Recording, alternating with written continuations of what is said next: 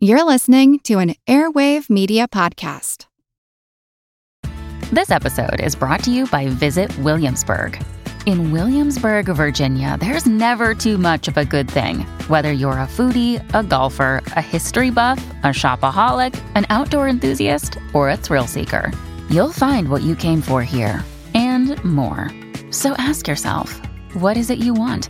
Discover Williamsburg and plan your trip at visitwilliamsburg.com. Feel like who art Ed? We'll try to slice it. Who art is Mr. Wood art Ed me? Good. Either way, it's ambiguous. It works on so many levels. I know. That's off to a great start. Welcome to Who Arted, where we explore visual arts in an audio medium. I'm your host, Kyle Wood, and today we're going to be looking at Vincent van Gogh and the Starry Night. Now, Vincent van Gogh had an interesting and winding path to success. There are, of course, those stories often repeated that he never sold anything during his lifetime, or he sold only one painting during his lifetime. And while he was not a giant commercial success in his lifetime, he did find some success. I did a mini episode on that. I've actually done a couple episodes on Van Gogh, and so I'll link those other episodes in the show notes. But today I'm just going to give the quick recap. Van Gogh came from an artistic family. His brother, Theo, was his art dealer, but early on, Vincent had actually been an art dealer himself and quite successful at it. But he left his work as an art dealer because he loved art really passionately, but he was disillusioned with the commercial aspects of it. For a while, he studied to be a priest, he did some missionary work, but ultimately, he just felt compelled to create art. After quite a bit of study in the Netherlands, he had been making paintings of the peasants, the potato eaters being the first masterpiece of that early era. He was urged to go to Paris and check out what the Impressionists were doing, and specifically to brighten up his color scheme. Now, while he was in France, Van Gogh was inspired and he did brighten up that color scheme. One of the things I think a lot of people forget about this era is the Industrial Revolution brought about changes in all sorts of fields, including painting. This is the time period where synthetic pigments came to be available. The tube of paint was a 19th century invention. And so Vincent van Gogh was one of those artists who was very quick to adopt the use of all sorts of different new pigments and colors that had been developed and were now readily available. Some of that had a wonderful effect, brightening up his paintings, but some of those pieces have sort of changed over time. The sunflower paintings specifically, I think I don't know the chemical reaction, maybe check out the Lux Sci podcast. I'm sure Dr. Lex could explain it better. But my understanding is a lot of the sunflowers have sort of browned a little bit over time. They probably used to be a little bit brighter yellow because of the compounds that were in some of those paints. Now, on the topic of yellows, Vincent van Gogh loved his little yellow house that he rented in Arles, France. He had hoped to start an artist commune there, but almost immediately after Paul Gauguin arrived, things went off the rails.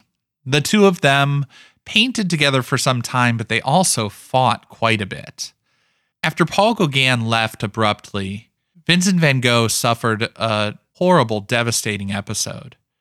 In his writings, he said he didn't really recall exactly what happened, but what we do know from the historical records is that Vincent van Gogh saw Gauguin leaving as not only the loss of a friend, but the loss of the opportunity to live out his dream of creating an artist commune in Arles. He also severed his ear and nearly died from that incident. Obviously, he needed some medical help. The original plan was for Vincent van Gogh to go to a public hospital in the city with around 1,000 other patients. Instead, his brother Theo paid for Vincent to stay in a small asylum in Saint-Rémy with only about 40 other patients. 19th century care for mental illness was far from ideal.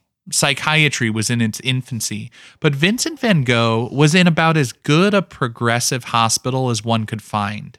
The doctors encouraged patients to walk around the gardens that had been planted on the grounds because the institution's founder had believed that communing with nature would be good for the body and the mind. The treatment seemed to be good for Vincent. He was removed from his vices and given structure and routines. He was also given 3 meals a day, and to understand the significance of that, you need to realize that when left to his own devices, Vincent van Gogh had been known to go without meals because he spent all his money on paint rather than food. While everybody knows the story of the ear, Vincent van Gogh's body was in such poor physical condition. He didn't just lose his ear, he lost about a dozen teeth. The time at the hospital, though, he was cared for physically, mentally, emotionally. It seems to have done wonders for the artist. He was extremely productive, making around 150 paintings over the year that he spent at the hospital in Saint-Remy. The most famous of those paintings is the Starry Night. I think one of the things that makes the Starry Night so brilliant and so significant is it helps to mark that shift from paintings based on observation to paintings based on emotion. The night landscape is a mix of observation and imagination. From the obviously invented swirling movement of brushstrokes across the sky, Vincent van Gogh created this composition based on what he wanted more than what he actually saw. The little town nestled in the hills was not visible from Vincent's window. The cypress was small in the distance, but in this work, Vincent played with the elements to arrange these pieces in an artwork that just works.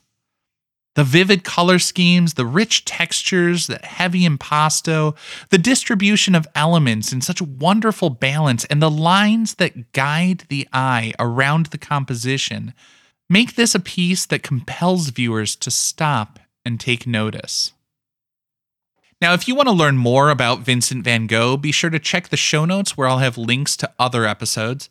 And of course, if you're enjoying this podcast, please be sure to leave a rating or review on Spotify, Apple Podcasts, or wherever you're listening.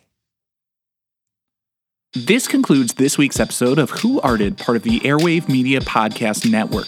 If you found this tolerable, please leave a rating or review on your favorite podcast app. You can find images of the work being discussed this week and every week on social media at Who Arted Podcast on Twitter, Instagram, and TikTok, and of course on the website whoartedpodcast.com. Podcast done.